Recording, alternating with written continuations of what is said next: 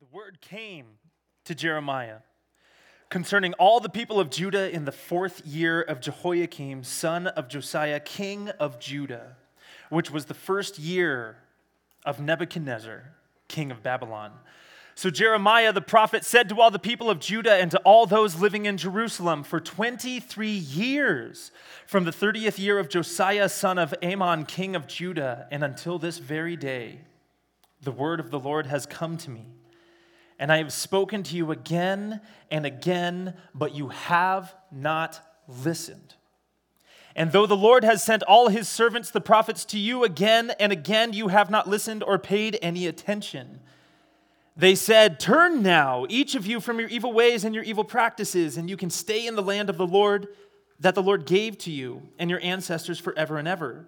Do not follow other gods to serve or worship them. Do not arouse my anger with what your hands have made. Then I will not harm you. But you did not listen to me, declares the Lord. And you have aroused my anger with what your hands have made, and you have brought harm to yourselves. Therefore, the Lord Almighty says this, because you have not listened to my words, I will summon all the peoples of the north and my servant Nebuchadnezzar, king of Babylon, declares the Lord. And I will bring them against this land and its inhabitants and against all the surrounding nations. I will completely destroy them and make them an object of horror and scorn and an everlasting ruin. I will banish from them the sounds of joy and gladness, the voices of bride and bridegroom, the sound of millstones and the light of the lamp. This whole country will become a desolate wasteland, and these nations will serve the king of Babylon for 70 years. And just as Jeremiah foretold, along comes the servant, King Nebuchadnezzar. He lays siege to the city of David, to Jerusalem. He conquers the city. He pillages the temple.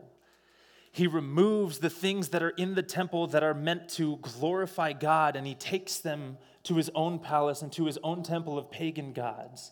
And then, as we learned last night, he goes one step further.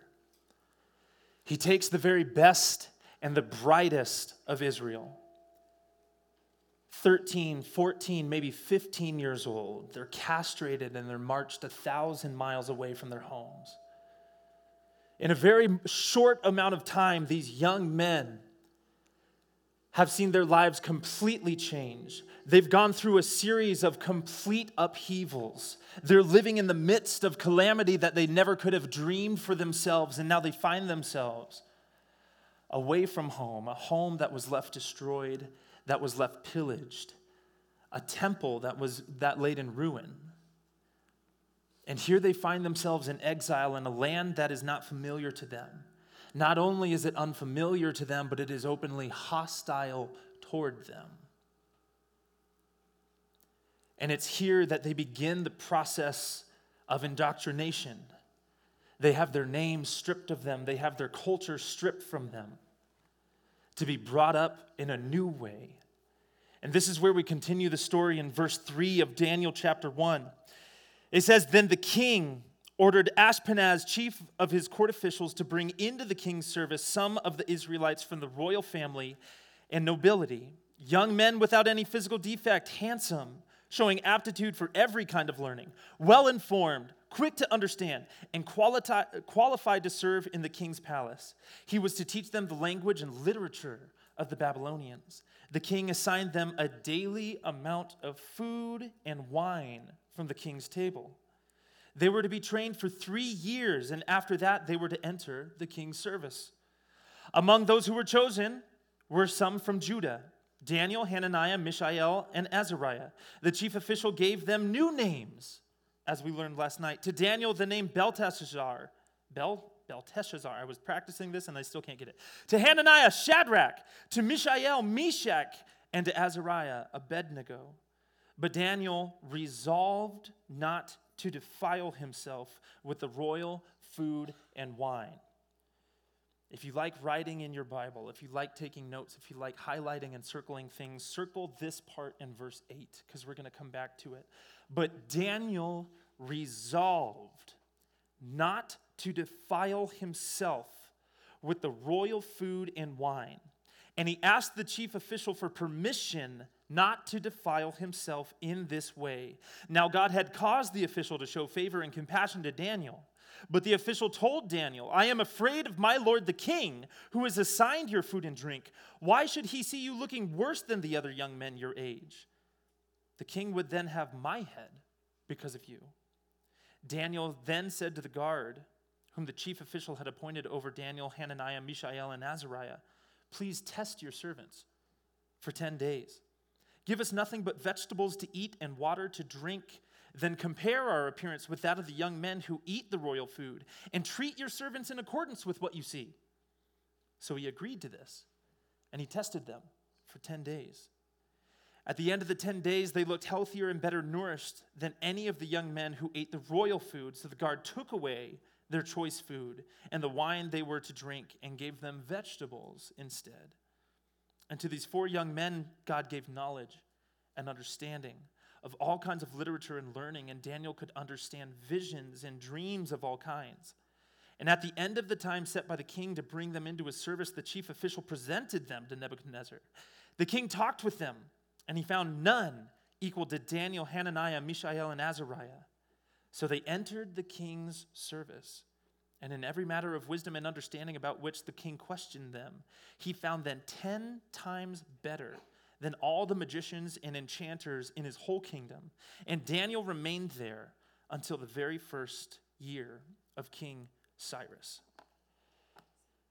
So we see here, they've been brought into this land, they've been stripped of their names, they've been stripped of their cultural identity. And notice here how there isn't an uproar, there isn't pushback when they are given new names. Because they know full well, my name is not something that needs to be defended. I don't need to defend my own name from dishonor. There's no glory that's attached to my name. There's no holiness that's attached to my name. It's merely a name. Even my cultural identity, this certain set of ways in which we live, those are things that are a part of who I am, but I am not rooted in these things. My identity is not rooted in these things. But notice, they finally have pushback when it comes to the food that is offered to them. They are offered the king's food. And the king's food, these aren't just the choice cuts of meat. This isn't just the best food that they have to offer. This is food that has been blessed and offered to the pagan gods. And so when you partake of this food, you're partaking in the exercise of extending holiness and worship.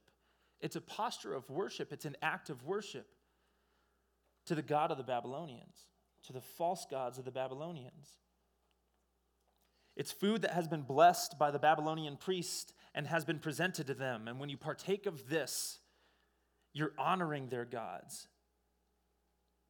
And this is when Daniel says, that's where I draw the line. And he explains to the official, we can't partake in this. You don't understand, and I'm not sure that I could necessarily explain it to you, but we can't do this.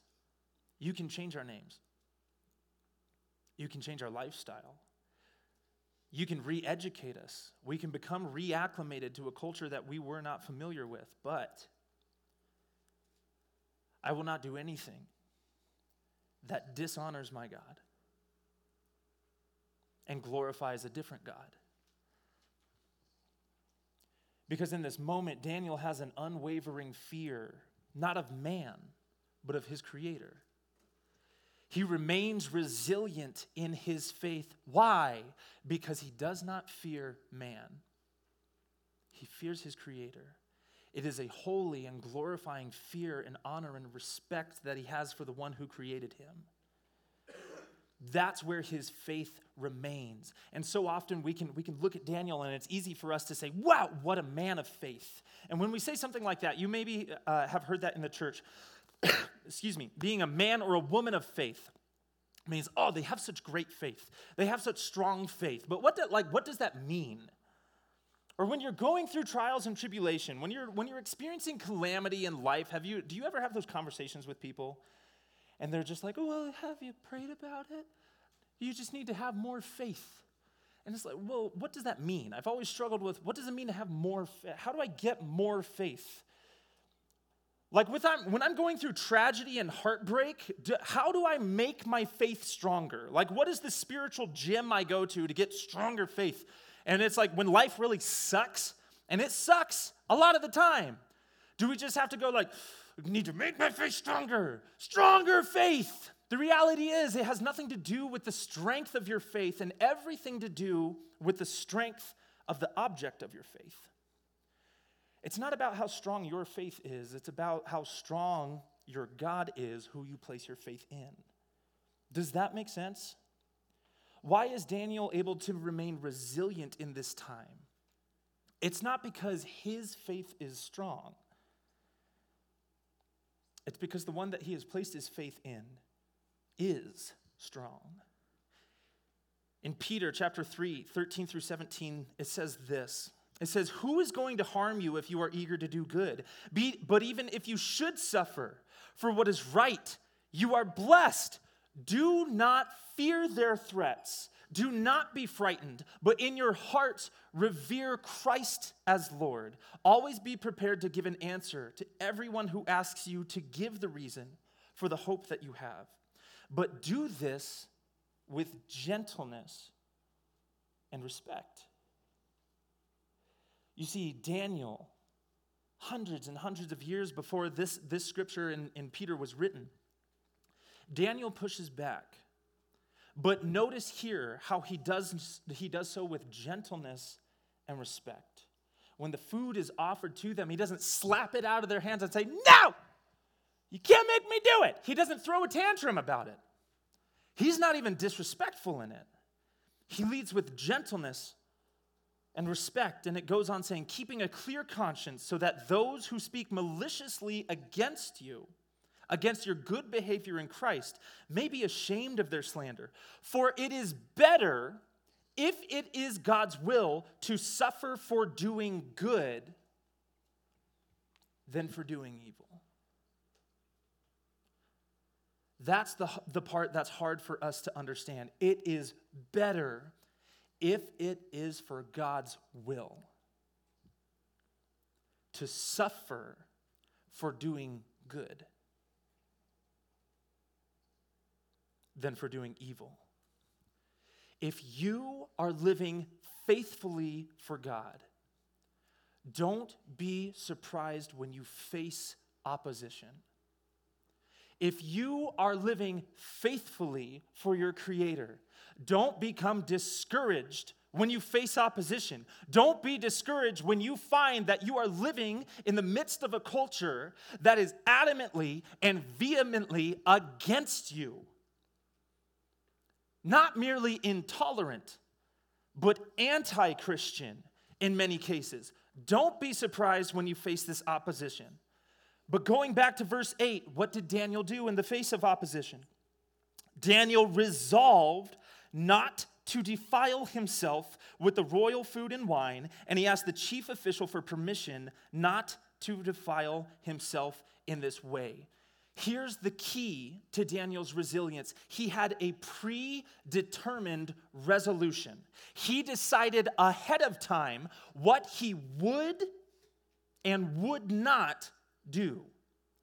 He had predetermined, he had decided ahead of time, before he was even captured, before his life was completely flipped upside down, he had determined, he had resolved, he knew what he would do in the face of calamity and what he would not do in the face of calamity. And what he would not do is he would not compromise. He would not compromise. We are exiles, living in a world and a culture of compromise. And if you want to have any chance of remaining resilient in your faith, It's going to require you to predetermine, to decide ahead of time what you will and will not do in the face of opposition, because it's always going to be easier to compromise. Compromise is always going to be the easier route. Sin is always going to be the easier route. Sin at times is going to look better because it offers you something. It offers you joy. It offers you happiness. It offers you satisfaction. But all of the things that it offers you are temporary. And if we are constantly rooting our happiness, if our happiness is dependent on things of this world, your happiness and your joy will always be temporary, because the things of this world are temporary. Your feelings and your emotions, if we're constantly basing them off of our circumstances are always going to change. You are never going to be in full control of your circumstances, but you will always be in control of how you choose to respond to those circumstances. You can't control what happens to you. Daniel and his friends did not choose this for themselves. They had no control over what happened to them, but what they did have control of is the resolve of what they would or would not do. And we know everyone in here understands what it looks like and what it feels like to give in to compromise, to give in to temptation. After I graduated high school and I moved back to the States, I attended Point Loma Nazarene University, a Christian university. And so if there was anywhere that I should have been safe from calamity or opposition or temptation, it should have been there, right? And yet I found myself in a season during college where, because I hadn't predetermined my values and what I would and would not do, I allowed compromise in my life. I allowed myself to enter into a relationship that was not healthy. I allowed myself to not just be tempted, but to completely give in to sexual sin. And it was a season that I lived in. It was a season of compromise. And it was easy for me to do the right things and say the right things on Sunday mornings, because I was still attending church. I was still attending chapel. Soon I would begin volunteering at the church. Why? Because I got really good at producing a version of Christianity that I found would be acceptable to most people. I could put on the mask on weekends. I could put on the mask on Wednesday nights, but the rest of the week, that was for me. I became what can be referred to as a cultural Christian. I gave in and I compromised to cultural Christianity. And this cultural Christianity means, I attend church on, there's Easter and Christmas, obviously. You got to attend for those. And maybe 2 or 3 other services throughout when camp comes around, I'll go to camp. I'll go to spiritual emphasis week. But the rest of the year is for me. Because there's a world that I'm living in, and there are things that are happening in this world, and it's so much easier for me to live like the world than to live differently. Why? Because I just want to fit in. I don't want to create ripples. I don't want to rock the boat. And we don't decide ahead of time what we are going to do. And so we compromise. It's easy to compromise, and it's easy to go along with culture. And after this season of sin that I had lived in, it brought me to a space of, if I could describe it as rock bottom, I would say it was rock bottom. I was spiritually dead. Why? Because that's what sin does to us. Sin brings about death. Death is the inevitable result of sin. Paul tells us in the book of Romans, he says, for the wage of sin is death. He also tells us, for all have sinned and fall short of the glory of God, because there is a standard for salvation. There is a standard for eternity with him, and the standard is perfection. And the bad news of the gospel is none of us can meet that standard on our own. We can't. Why? Because we compromise time and time and time again. We compromise with the promise of fulfillment, with the promise of joy, with the promise of something that I can put my hope and my trust in. But for as long as I am putting my hope and my trust in things of this world, it will yield imperfect results, because this world is a world of compromise. And so we compromise ourselves. We compromise our values because we didn't take the time to create a firm foundation in which to become rooted in. And my season of years of compromise, because I hadn't taken the time to pre-decide what I was going to do when I was faced with sexual temptation in a relationship, it left me broken. It left me in ruin. It left me in a space of spiritual death.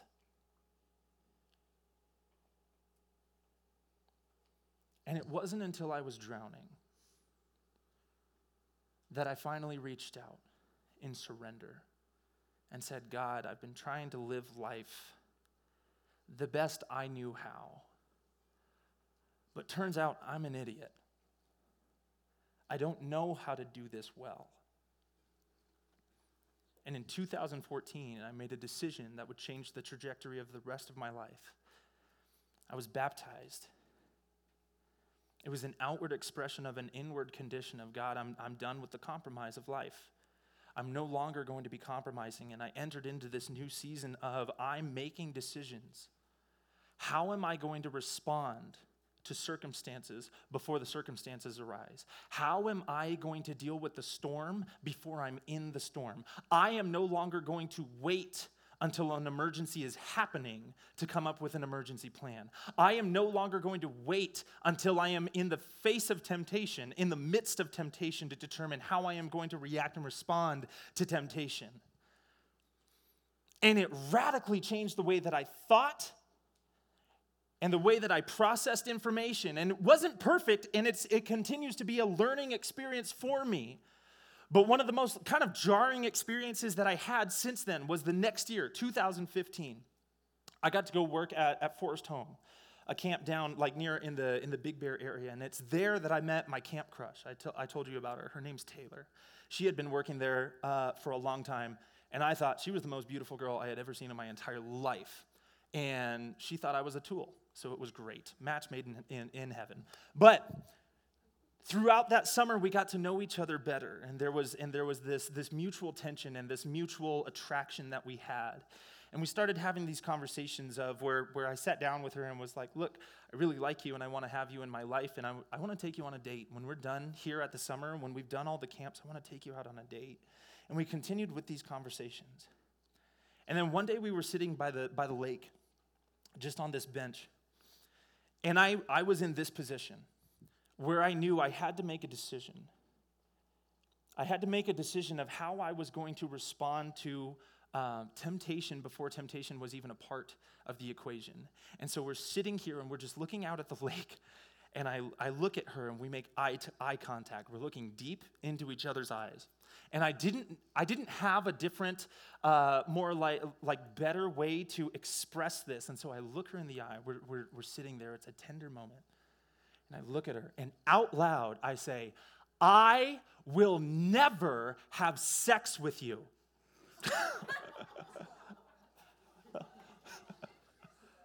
Right? That was kind of her response a little bit, too.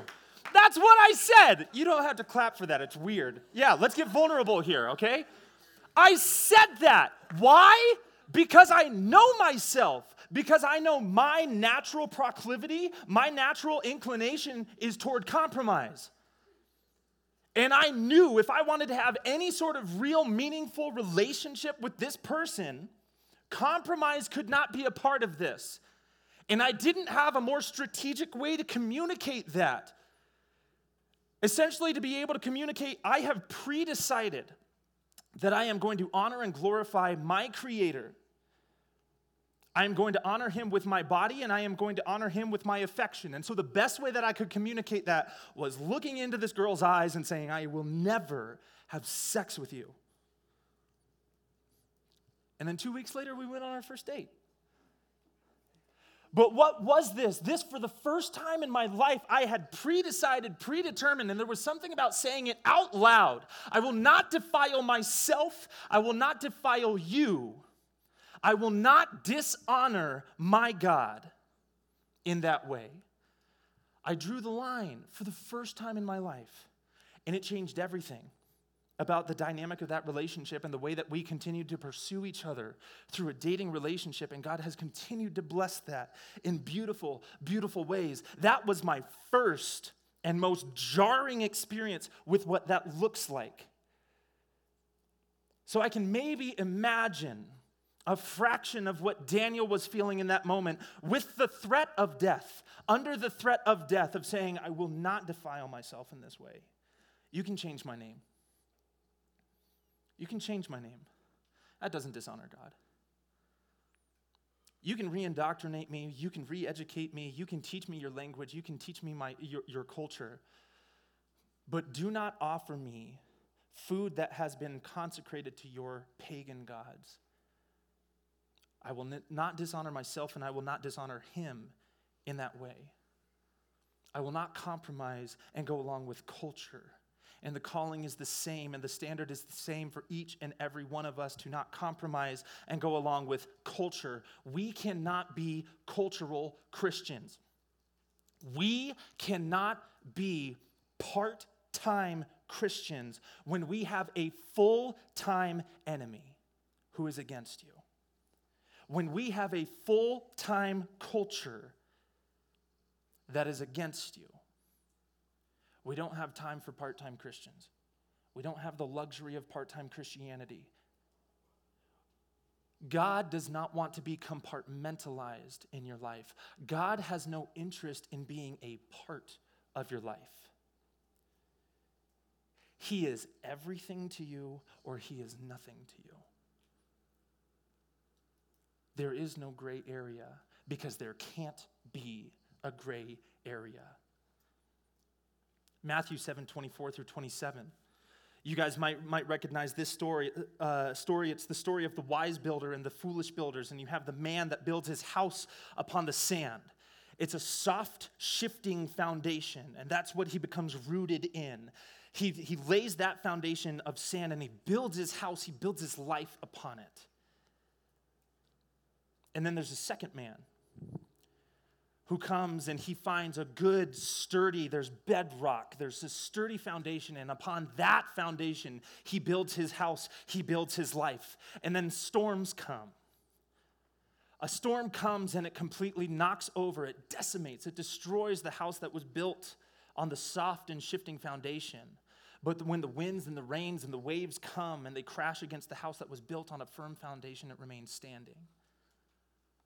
Notice that the man who built his house on the firm foundation wasn't saved from the storm. It doesn't mean that there aren't still going to be storms that come against you. It means that in the midst of that storm, you can still remain firm. Why? Because of the foundation. Because what you are standing on matters. Therefore, it says, therefore, everyone who hears these words of mine and puts them into practice is like a wise man who built his house on the rock. The rain came down, the streams rose, and the winds blew and beat against that house, yet it did not fall because it had its foundation on the rock. But everyone who hears these words of mine and does not put them into practice is like a foolish man who built his house on sand. The rain came down, the streams rose, and the winds blew and beat against that house, and it fell with a great crash. If you want to live with resilience, it means that you have to have a fear of God and not a fear of man. A fear of God and not a fear of culture. It means that you need to build your life on a foundation of truth and not on a foundation of compromise. But it is going to require something of you. It's going to require surrender.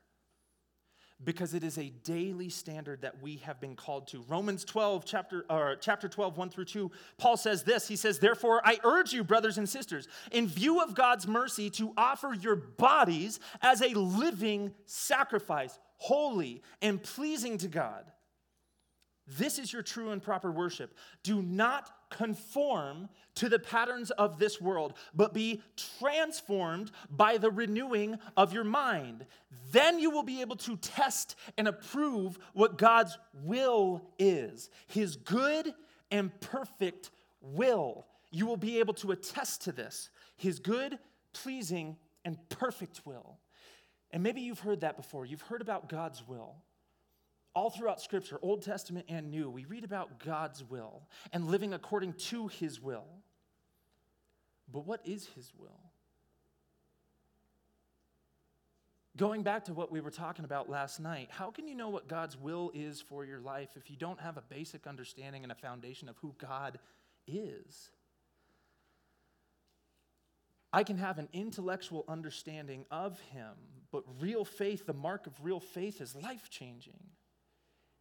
Is there life change that's occurring in your life? Is there intimacy with him? Not just have you read about God, it's do you meet with God? Do you spend time with God? Is there intimacy with God? Because again, you can't be a cultural Christian in the same way that I cannot be a cultural husband. I can't express love to my wife once a week. Say, babe, I love you so much today. That marriage is not going to last. And for as long as it's kind of hanging on, it's certainly not going to be healthy. It's not going to be thriving. And yet we approach God with that same level of, look, what's the least amount of effort that I can put into this and still get into heaven? That's how we approach that relationship. What would it look like, ladies, if you had a guy who was interested in you and on the first date, they're like, look, I just need to know up front, what's the least amount of effort that I can put into this relationship for you to not break up with me? There wouldn't be a second date. I hope, anyways. I know some of us are really lonely, okay? But it would be this space, and yet we approach God with the same thing. What's the least amount of money? Not money, but time. What's the least amount of resources? What's the least amount of affection that I can offer and still have the promise of salvation? Oh, there's so much there that we're missing out on. Because God has a will for your life, but it requires a daily sacrifice and a daily choice to live according to his will. But how can you live according to his will if you don't know what his will is? This is what we're going to be focusing on for the rest of the week.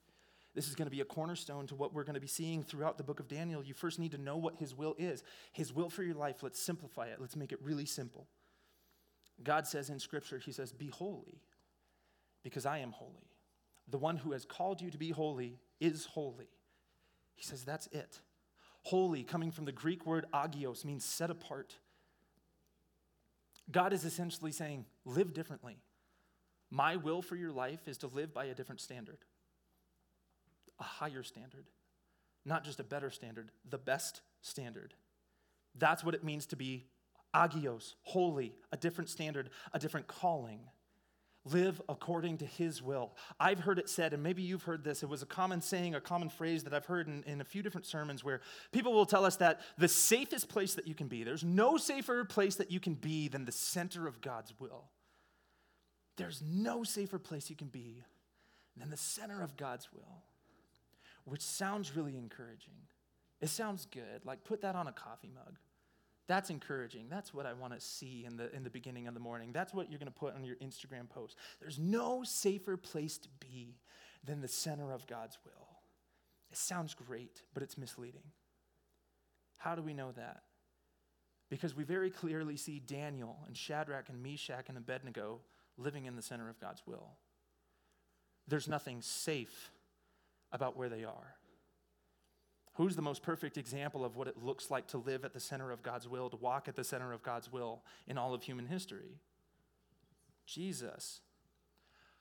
Do you remember what happened to him? There's nothing safe about living at the center of God's will. So don't fall into the misconception that there is no safer place for you to be than the center of God's will. But be be confident in knowing that there will never be a more significant place for you to be than the center of God's will. And it begins and ends with obedience, with your obedience. Every day that you wake up, your responsibility for that day, for what it looks like to live according to God's will, is your obedience. Why? Because that's the only thing that you have control over. That's the only thing you have control over. You don't have control over your circumstances. You don't have control over the end result, but the end result is not your responsibility. Obedience is. Surrender the end result to God and commit yourself to obedience. Let's pray. God, thank you for the reminder that we have in the book of Daniel. Thank you for the reminder that we have of what it looks like to live resiliently. And living resiliently begins with the decisions that we make before calamity, before destruction, before our circumstances around us change, before our lives are flipped upside down. We want to have confidence in knowing who holds us in the palm of his hand. There's a confidence that we have. There's a hope that we have. It has nothing to do with the strength of our faith, and it has everything to do with your strength and your goodness. And we thank you for that reminder, and we pray for the opportunity that we have throughout this week and so far beyond this time that we have to share together, to be able to express that and practice that and encourage one another in doing so as well. It's in your name we pray this morning. Amen.